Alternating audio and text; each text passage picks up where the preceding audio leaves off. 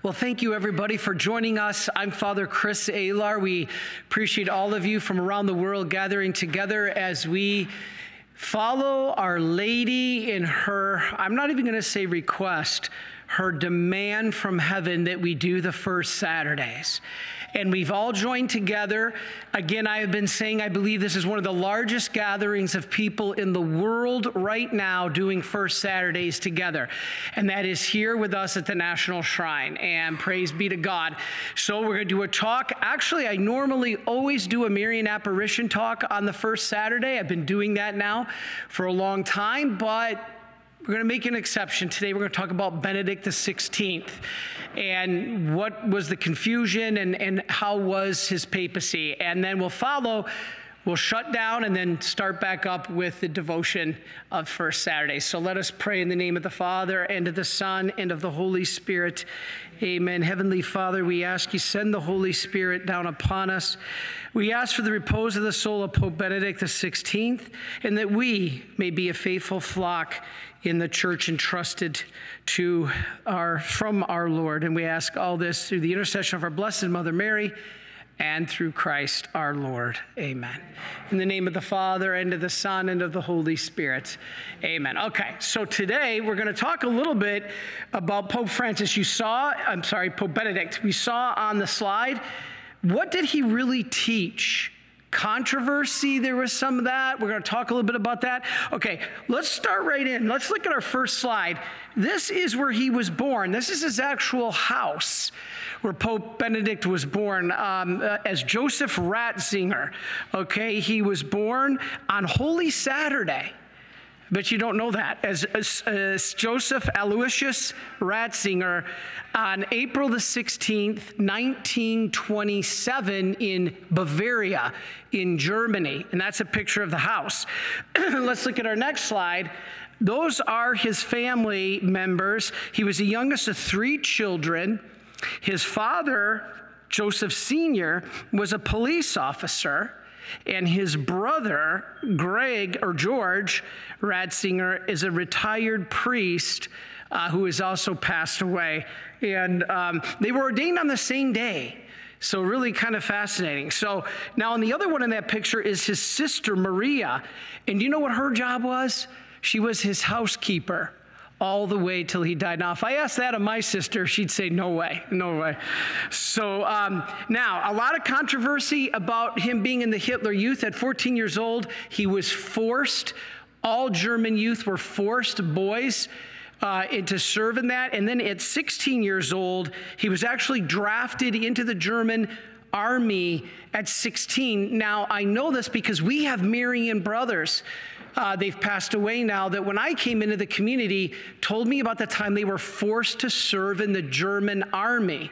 And so this was during World War II. They were young. And so it was forced. But what did he do? In 1945, he deserted the army. He took off. And he actually was captured by the Americans and was a prisoner of war. We don't know this. Many people don't know this. And so let's take a look at our next slide. He returned to his seminary studies and was ordained a priest in Munich, now Germany, in June of 1951. He was 24 years old. There's a picture of him. Like a haircut, right? And so this is who he was. Now let's go to the next slide. Here's an interesting little story. When the Archbishop placed his hands on his head during the ordination, during the rite, which I'll never forget that moment when Bishop Holly laid his hands. I mean, that's apostolic succession in the church. That was a moment I will never forget. You could feel the Holy Spirit. And what happened to him is as the bishop placed his hands, a bird all of a sudden flew up from the high altar. They don't even know where the bird came from, and started to sing. And I keep thinking back to when I was a novice, right here if any of our guests here today go down to the Lourdes Grotto, there's a statue of Mary on our Lord's grotto, and there's a little bird's nest on the top of the grotto, and every time I go down there as a novice, this little blue bird, she'd fly out of the nest, and she would sit on Mary's shoulder and sing. And I was like, wow, that is amazing, that beautiful, just God's little signs like that. So Pope Benedict took that, or Ratzinger took that as a reassurance from heaven that he was on the right path. So anyway, then he started getting into his priesthood. He helped at Vatican II. Do you know this? He was first very liberal. He was very liberal at first, but more conservative. He actually became conservative, believe it or not, in 1968. You could pick a time. And he said it was because of the sexual revolution and its misunderstanding of God's teaching and the theology of the body. And so he did a lot of studies. He was in line with theologians like Congar and de Lubac, and even was criticized by von Balthasar, which these are all theologians, but he actually agreed with the criticism. So he was a humble man. He was a humble man. And so what happened? He became cardinal then in Munich, in Germany, in 1977. He's considered the leading theologian of the 20th century. This is a very true thing. And Time magazine listed him as one of the top 100 most influential people in the world before he became Pope. Now that's what makes it interesting. After Pope, okay, you can see it. They always got to put a token Pope on there, right? But he was on the list before he was Pope, and Time's 100 most influential people in the world. So let's look at the next slide. He was elected Pope on April the 19th, 2005 at 78 years old. Why? Because Pope John Paul passed away. Now, here's what's funny is they were holding the conclave and doing the papal elections. This is almost what I said to the Lord when we're doing as provincial right now. I could see why he said this. He said, I prayed to God, please don't do this to me. Regarding being made Pope, he says, evidently this time God didn't listen to me.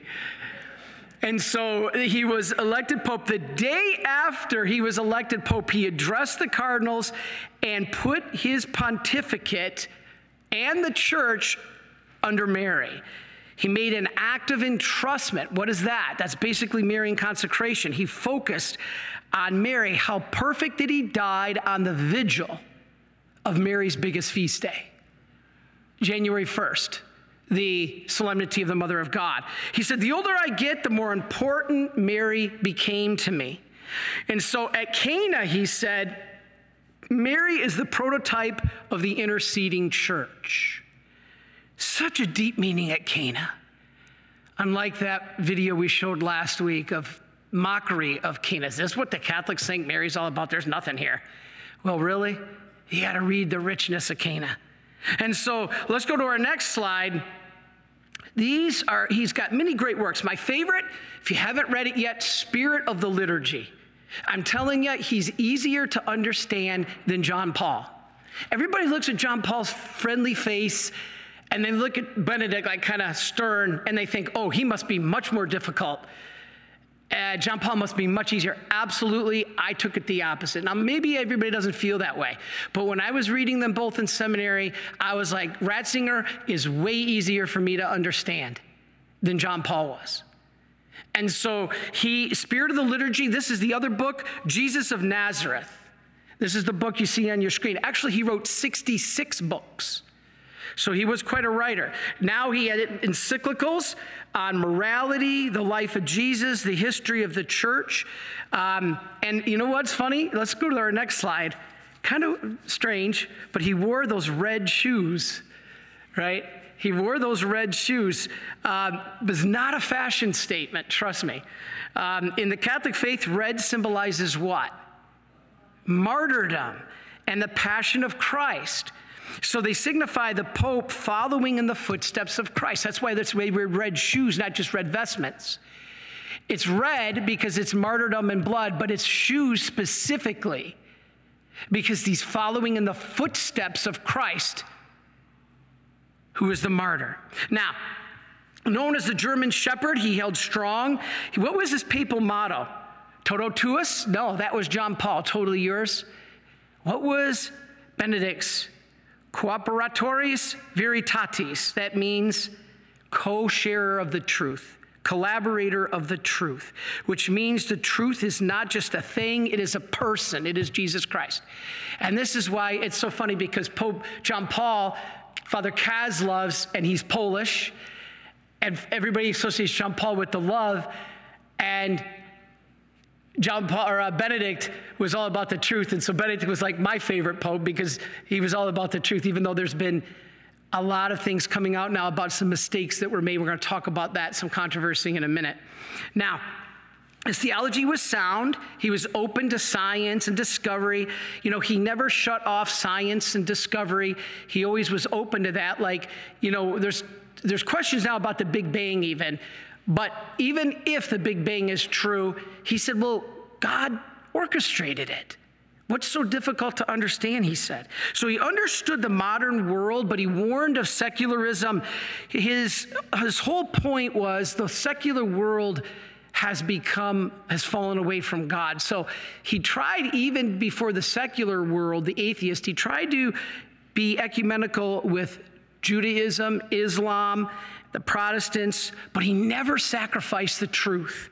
All right? Listen to what he said at Regensburg. You've probably heard that term Regensburg and the controversy at Regensburg. Yeah, there was some. Listen to what he said.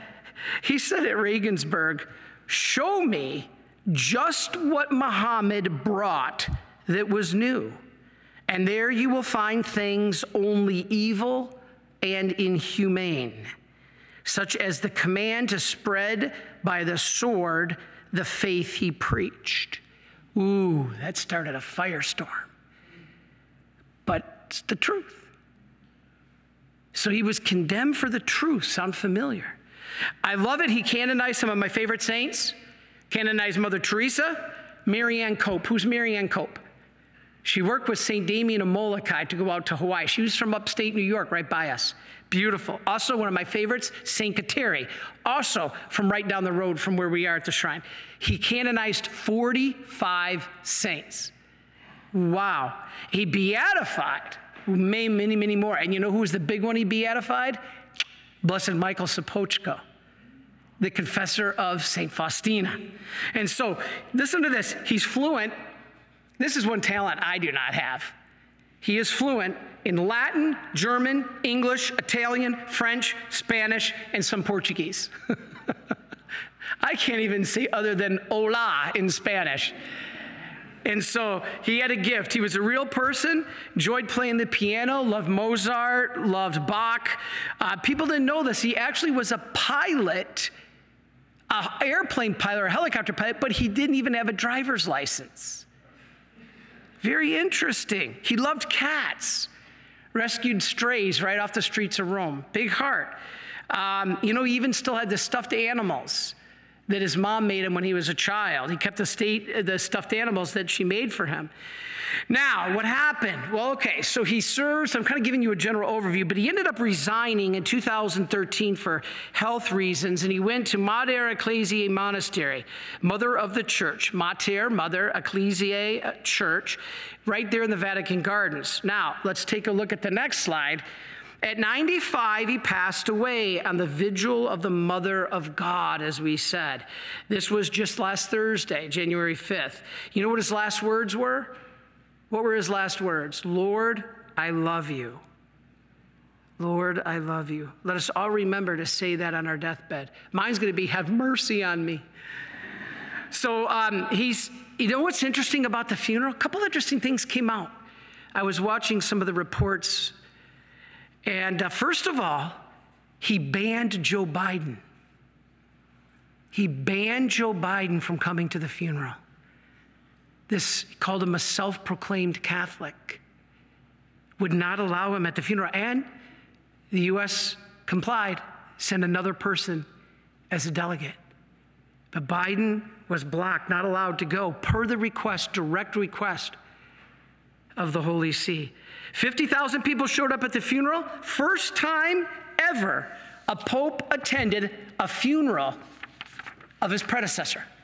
Never before has a pope done the funeral mass for another pope. Now, there was an interview with his secretary, George Ganswein. He was his secretary, and I want to tell you something about this because in the interview, people were questioning the church during his time after he left the papacy. Rightfully so. A lot of problems, a lot of questions. And Benedict kept going back to Jesus being asleep in the storm. And so and this is what Benedict said. He said, the Lord was still there. He may seem to have been asleep, but he's there. All he had to do was speak, and it would all be calm. The problem is, I think the Lord is speaking. We're just not listening. Even in his presence, the disciples were afraid, so it's quite normal that the disciples of today will be afraid. But never forget one thing, he is here, and he remains here. This is Benedict talking about God in the midst of all our darkness. Some continue to say his resignation was not a free choice, or even that he wanted to remain pope but was forced out. This is a very reasonable question right now. I'm not going to get into the detail, but Benedict was adamant that it was his choice to resign. Quote, he said, "Some ask me, but how is it possible," this is talking to his secretary now, "how is it possible that he gave up, saying he no longer had the strength, and then he still lived another 10 years? And Benedict replied, "I must say that I am the first one who is surprised that the Lord gave me more time. I thought a year at most, and he gave me 10. Now, his resignation, guess what, was on Lord's Day, the day Father Seraphim passed away, February the 11th. And it was the first resignation by a pope since Gregory the 7th in 1415, but here's the bigger one. It was the first one on the pope's own initiative. See, Gregory the 7th was forced to resign. But it was the first one where a pope resigned on his own initiative since Celestine the 5th in 1294. So we're talking almost 800 years. Yes, he was 85 years old, but he was still active. And the Vatican never indicated a terminal illness. It's kind of odd, isn't it? It's strange. According to a statement from the Vatican, and I just read this morning, and I had to add this in as I was going through this. This shocked me, this troubled me. And here we are, we want to talk about the truth. We're not speculating at all. We're just giving truth facts. According to a statement from the Vatican, the timing of the resignation was not caused by any specific illness, but was only, quote, to avoid the exhausting rush of Easter engagements.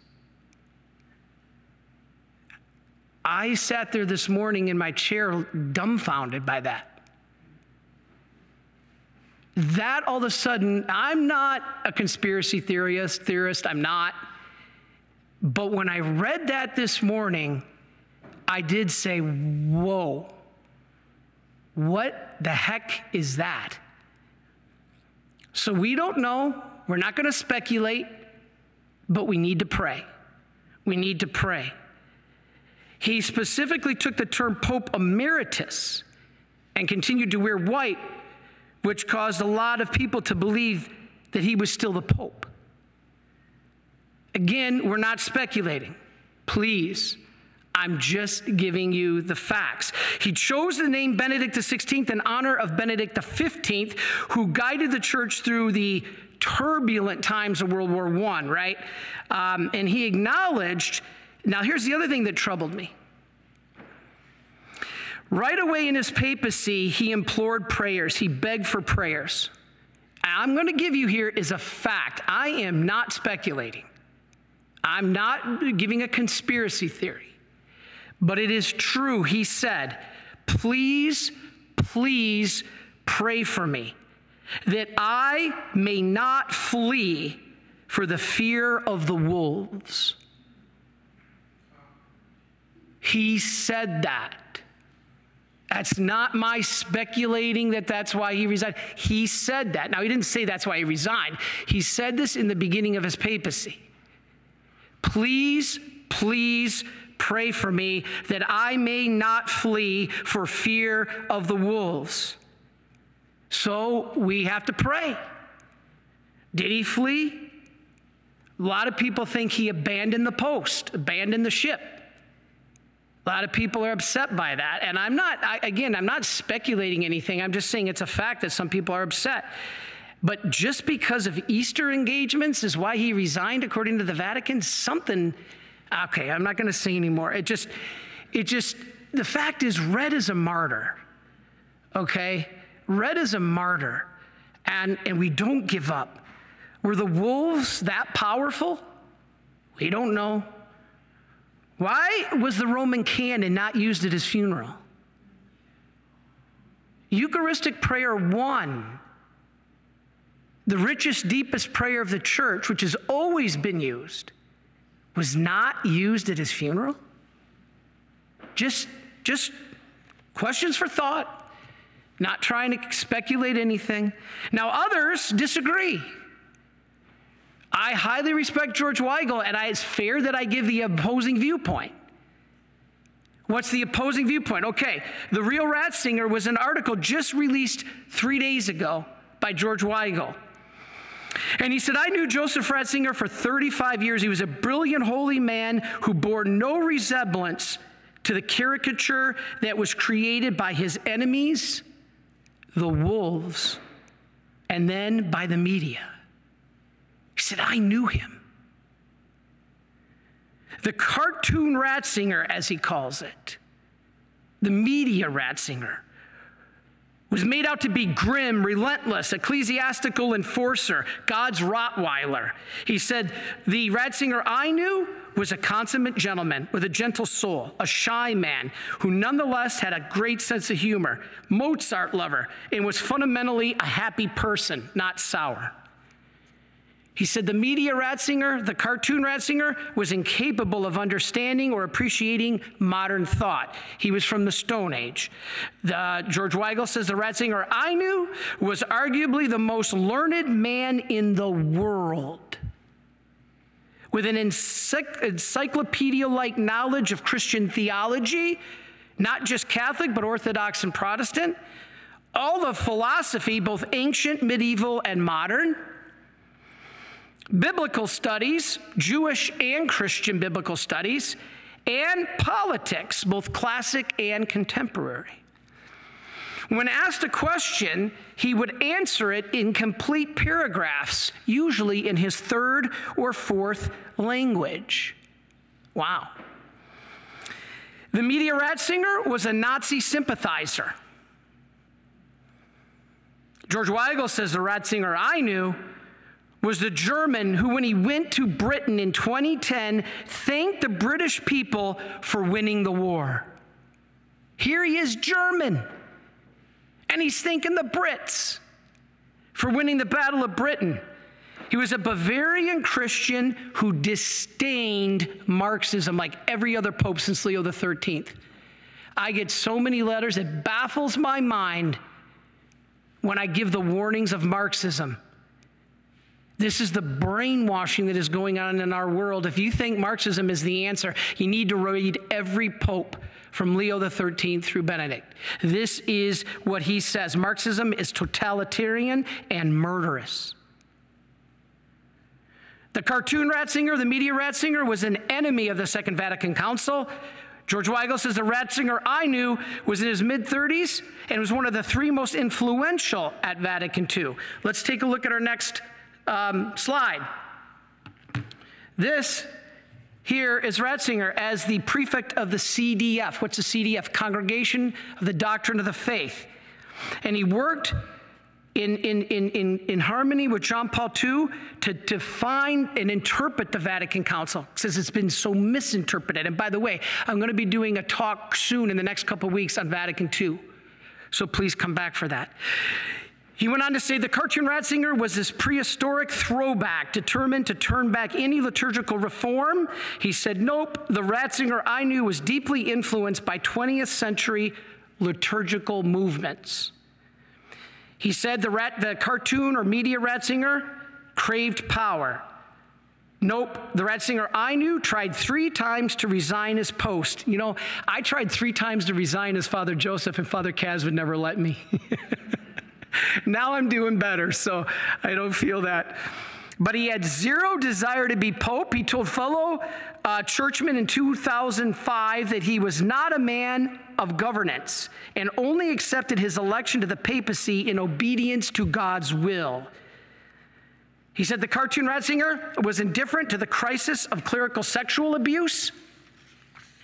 George Weigel said the Ratzinger I knew did as much as anyone as the prefect of the CDF and then as Pope to cleanse the church of what he brutally and accurately described as filth. I'll talk more about that in a minute. All right, I want to go to some mercy quotes. One of the reasons I love his approach to the papacy was divine mercy. I want to read you a couple of divine mercy quotes. So let's look up on our screen. Okay, his very first message as Pope on April 2005. Let's put it up on the screen. Dear friends, this deep gratitude for a gift of divine mercy is uppermost in my heart, and I consider it a special grace which my predecessor, John Paul, had obtained for me. I seem to feel his strong hand clasping mine. I seem to see his smiling eyes and hear his words at this moment addressed specifically to me. Do not be afraid. Don't be afraid. Let's look at this quote from his general audience in May of 2006. Let's go to our next slide. Being at the shrine of divine mercy, this was the one in Poland, though. Wadgivniki. Allowed me to emphasize that only divine mercy illuminates the mystery of man.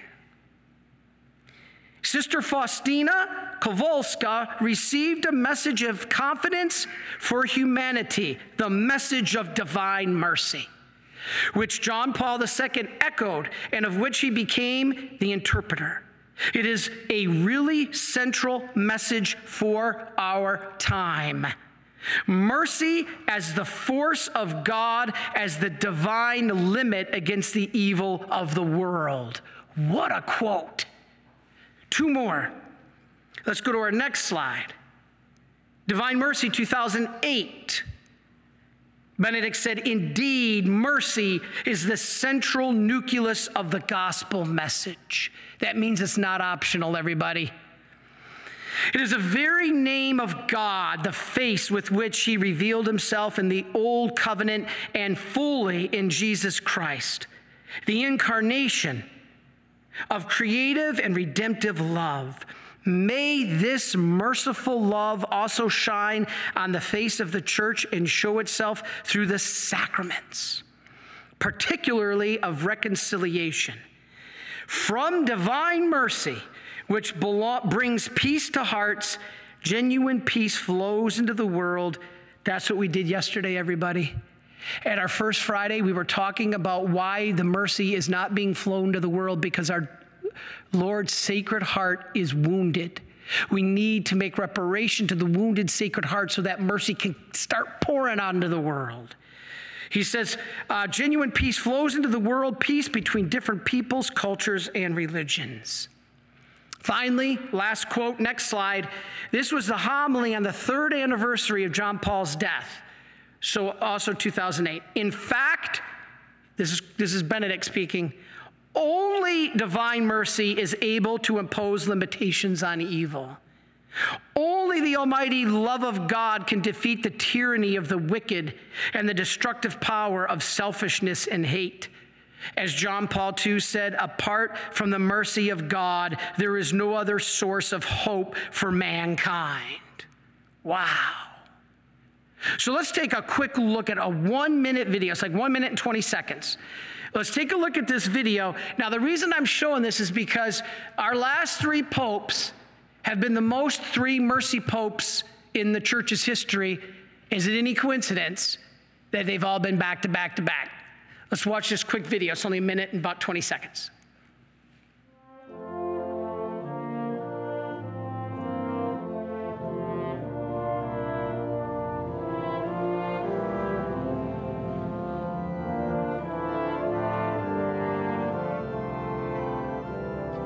Misericordiae Tue, Pater Clementissime, Papam emeritum benedictum committimus, quem Petri successorem constituiti et ecclesiae pastorem, nuncium intrepidum verbi Tui divinorum mysteriorum fidelem dispensatorem.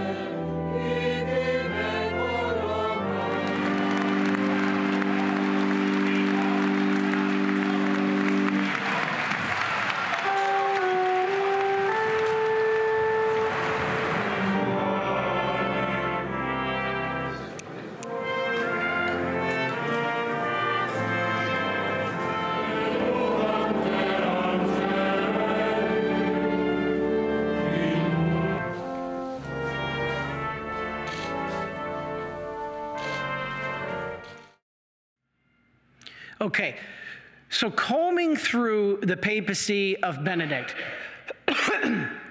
which is only 8 years long, what are the things he wanted to teach us? If you were to summarize the entire papacy, you could either read all 66 books, all his encyclicals and apostolic exhortations, or you can listen to the next 5 minutes, 10 minutes. Here's what he wanted you to learn. First, God is love. In fact, so much that was his first encyclical, Deus Caritas Est. Basically, let's look at our next slide. This is the book, or the encyclical. God is love. He said, strip everything else away. The core of the Christian message is that God is love. Okay, Father, I know this. This is pretty standard. But here's what you may not know. The ultimate reality in the universe, the one who created it and sustains it, is love itself. In faith, we call this God.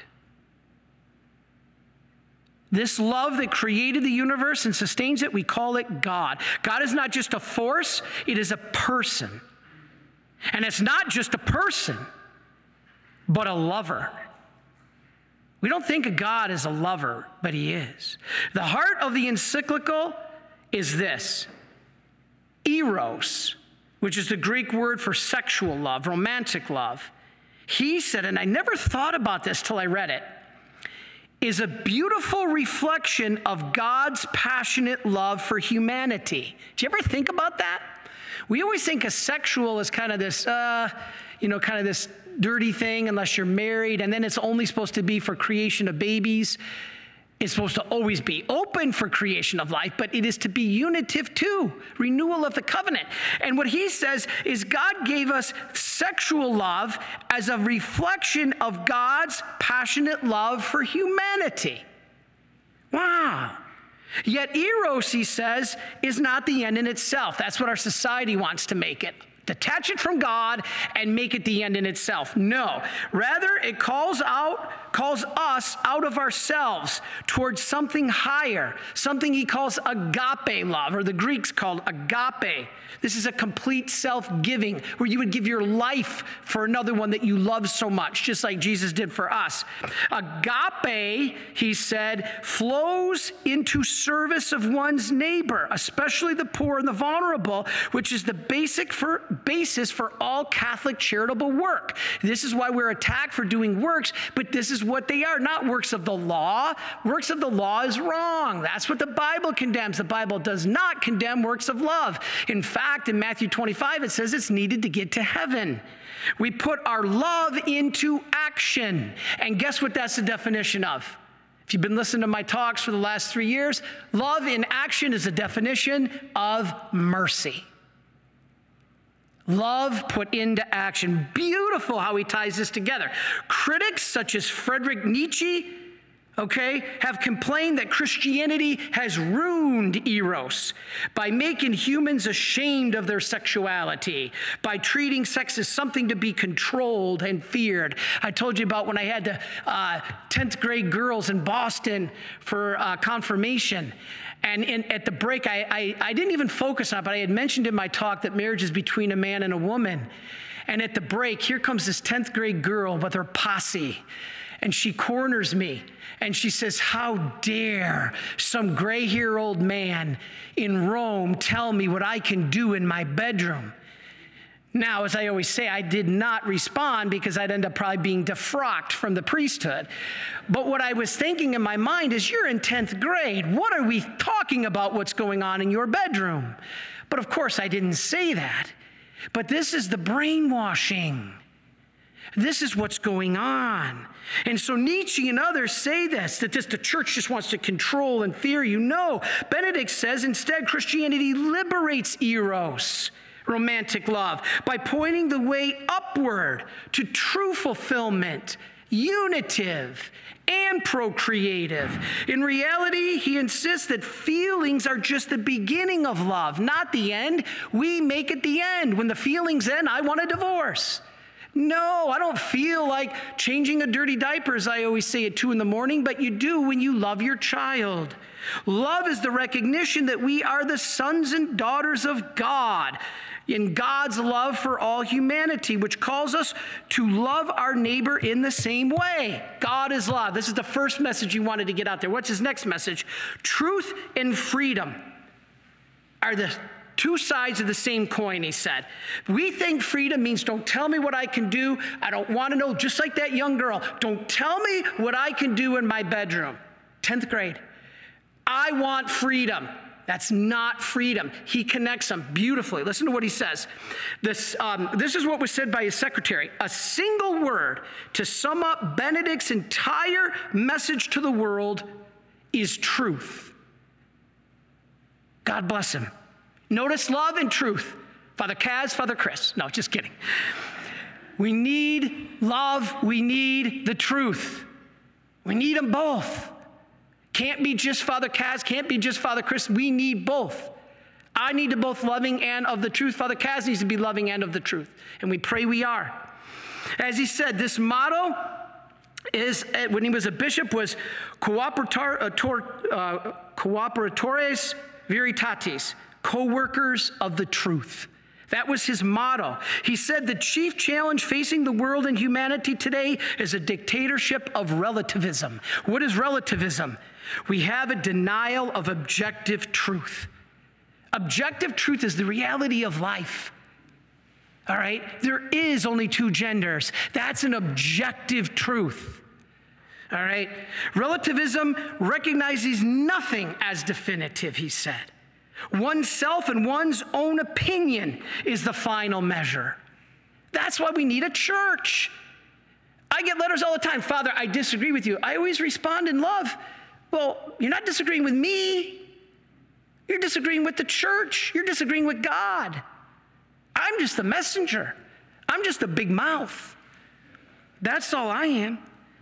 Many endorse this cultural relativism because they want to be free, not under somebody else's rule of the truth, but such a desire reflects a flawed understanding of what freedom is.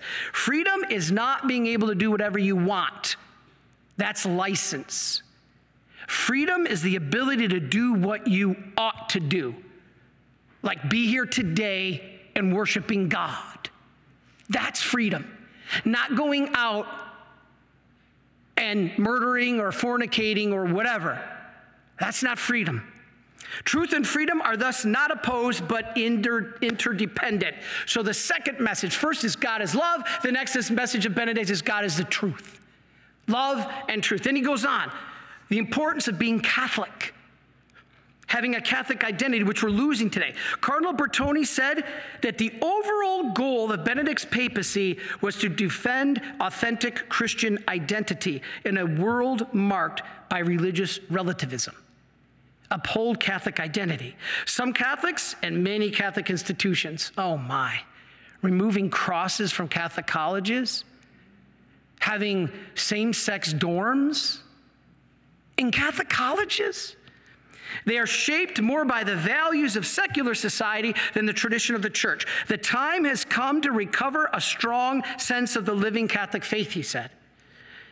His decision to broaden permission for the use of the pre-Vatican II Mass, the Latin Mass in the extraordinary form, which again, I will be doing a talk in the next couple weeks on this, and to reassert that the Catholic Church alone is the true church, express his conviction of Catholic identity.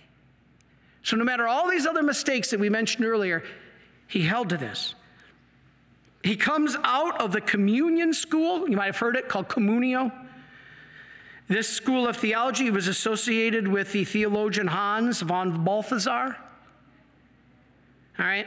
Christianity, he said, has to maintain itself in a culture that is at odds with the worldview and modernity. If we stray from the truth, we are in trouble. But if we stay true to our identity, Benedict said we will become a smaller but more faithful church. I think you see that happening. Who's leaving the church? The unfaithful. Now, that doesn't mean that somebody hasn't been hurt by the church and they left. That's understandable, but we pray for them, right? He wants us to be in the world, but not of it. Okay, that's his third message. What's his fourth message? Christ and the church are inseparable. You need the church. This is what I want to hear today. This is what I want to hear.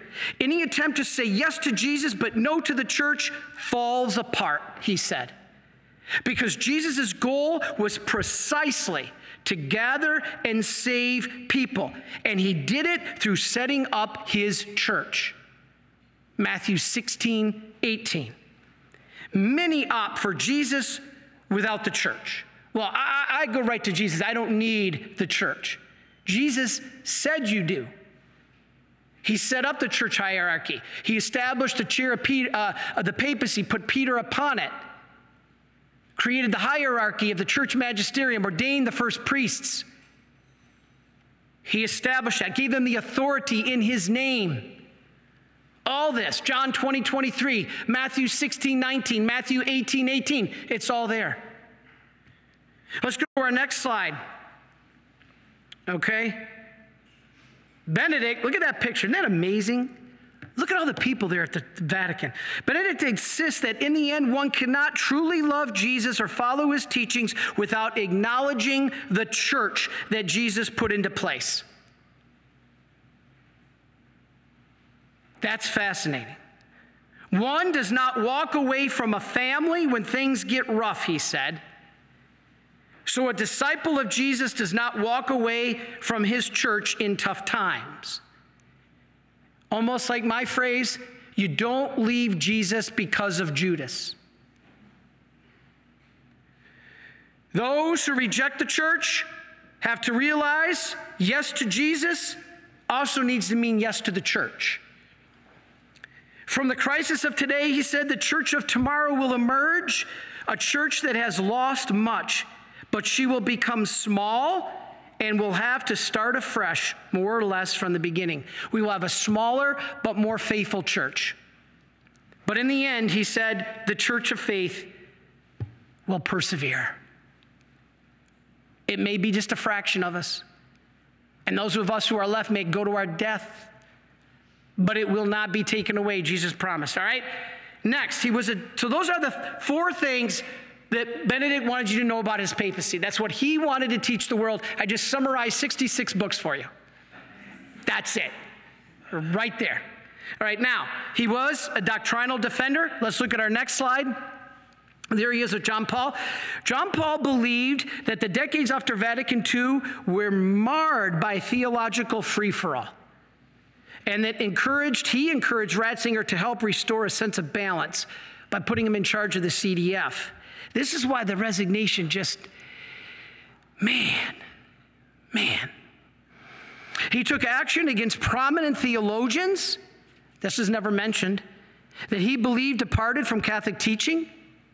He disciplined them. These actions made him a controversial figure among Catholics and in the progressive church's right or left wing, who referred to him as Panzer Cardinal Ratzinger and God's Rottweiler. Well, with absolute support from John Paul, he tackled topics such as women priests, gay marriage, and homosexuality. He said the inclination itself of homosexuality is not a sin, but it is an objective disorder. He was against gender theory. Let's read a quote in 2005 that Benedict said, and I'm just reading his words verbatim.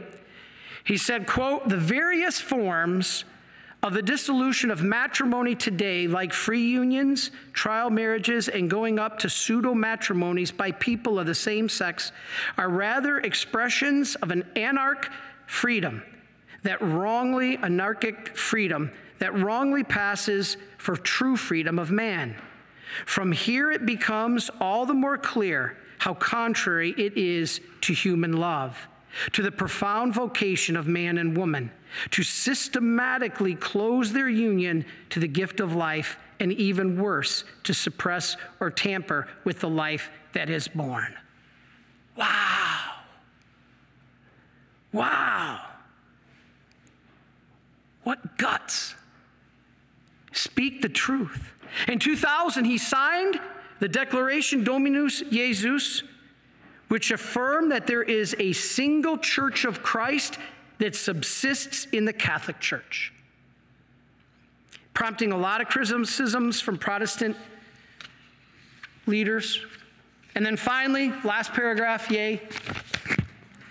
In 2001, Ratzinger convinced John Paul to allow the CDF to investigate clerical abuse.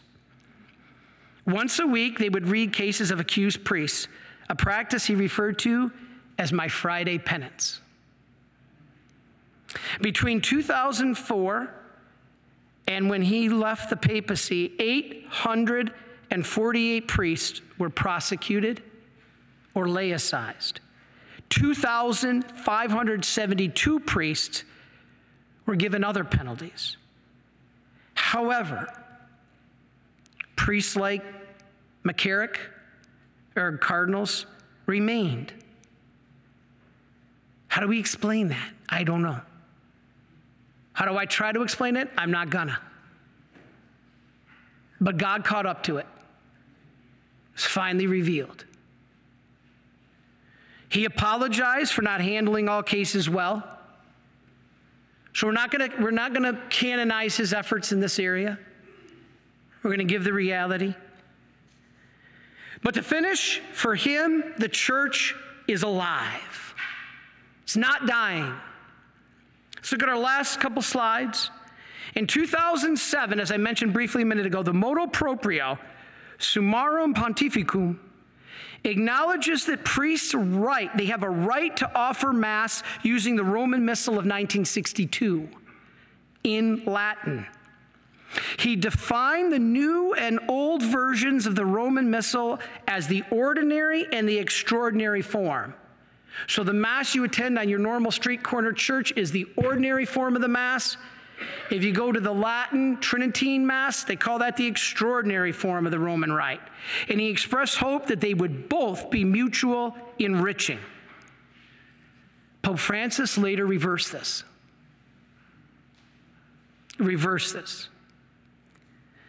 Benedict pointed out that the use of the Tridentine Mass was never juridically abrogated. What does that mean? It was never stopped. And consequently, in principle, the Tridentine Mass is always permitted. Again, this was overturned by Francis. A lot of confusion.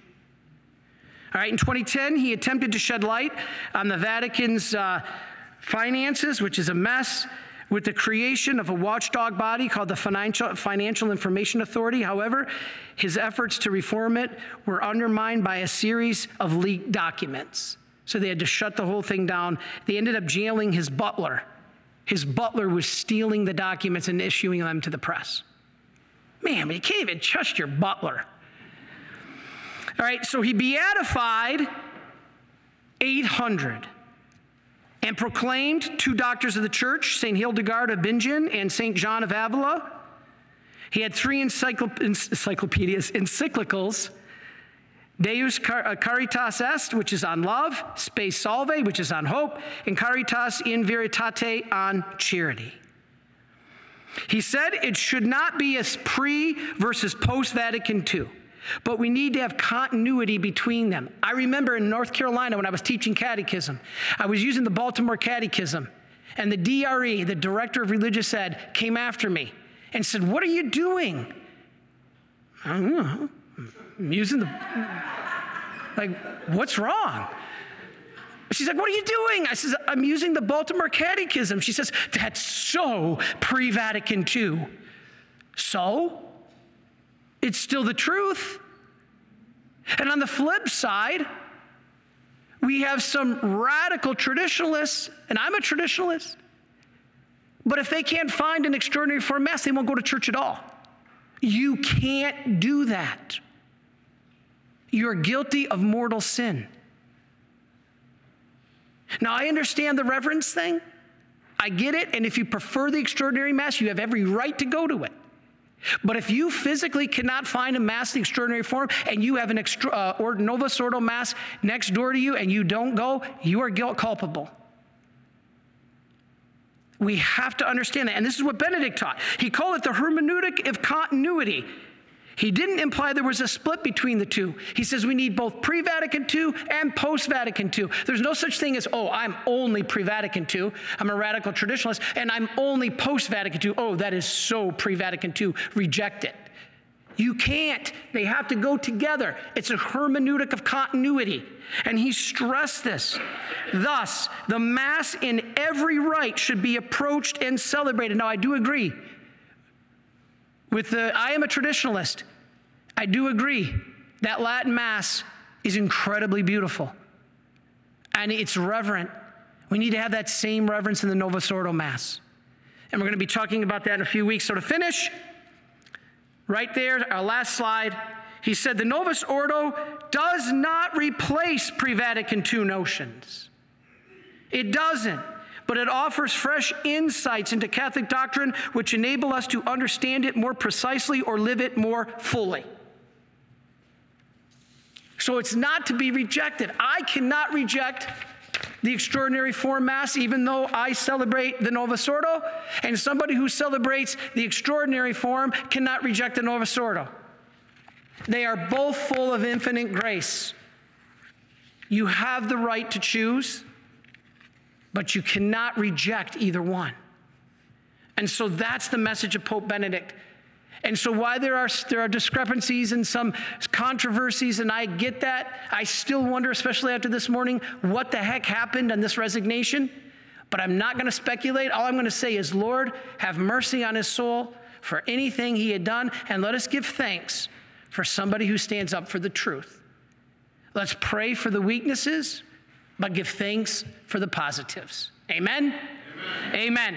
And so we finish now. Brother Mark is going to ramp down, and we're going to ask you to stay with us so that you can celebrate the first Saturday devotion with us that Mother Mary asked us to do at Fatima. And last thing, if Mark hasn't shut down already, if he has, please become a Marian helper. micprayers.org. This is a beautiful way for you to share in all the graces of us Marian fathers. Just like you were Marian priest or brother, our masses, our rosaries, our prayers, our penances, you share in the same grace. Just like you were Marian priest or brother. Doesn't cost anything. I don't care if you ever donate. That's not the point. The point is to get you to heaven. And how you get to heaven is grace. And how do you get grace? The church. And how do you get to the church? Right here. Praise be to God. So please visit micprayers.org. Now, Brother Mark's going to shut down and then ramp back up as we start the devotion of the first Saturdays. Thank you, and God bless you.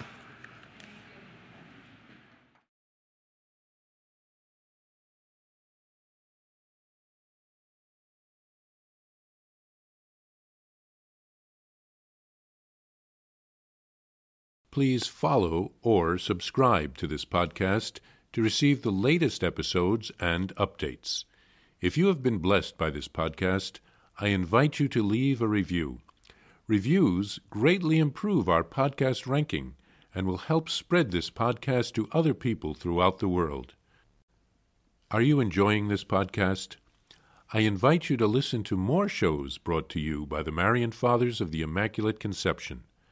Join us daily for enriching spiritual content, which will help you on your journey with Jesus Christ. Simply visit DivineMercyPlus.org for a complete list of our shows. That's DivineMercyPlus.org. Are you a Marian helper? Join our Spiritual Benefit Society and start sharing in the graces of all the daily masses, prayers, and good works of Marian priests and brothers all over the world. Sign up is free and easy. Simply visit micprayers.org. That's micprayers.org. Thank you, and God bless you.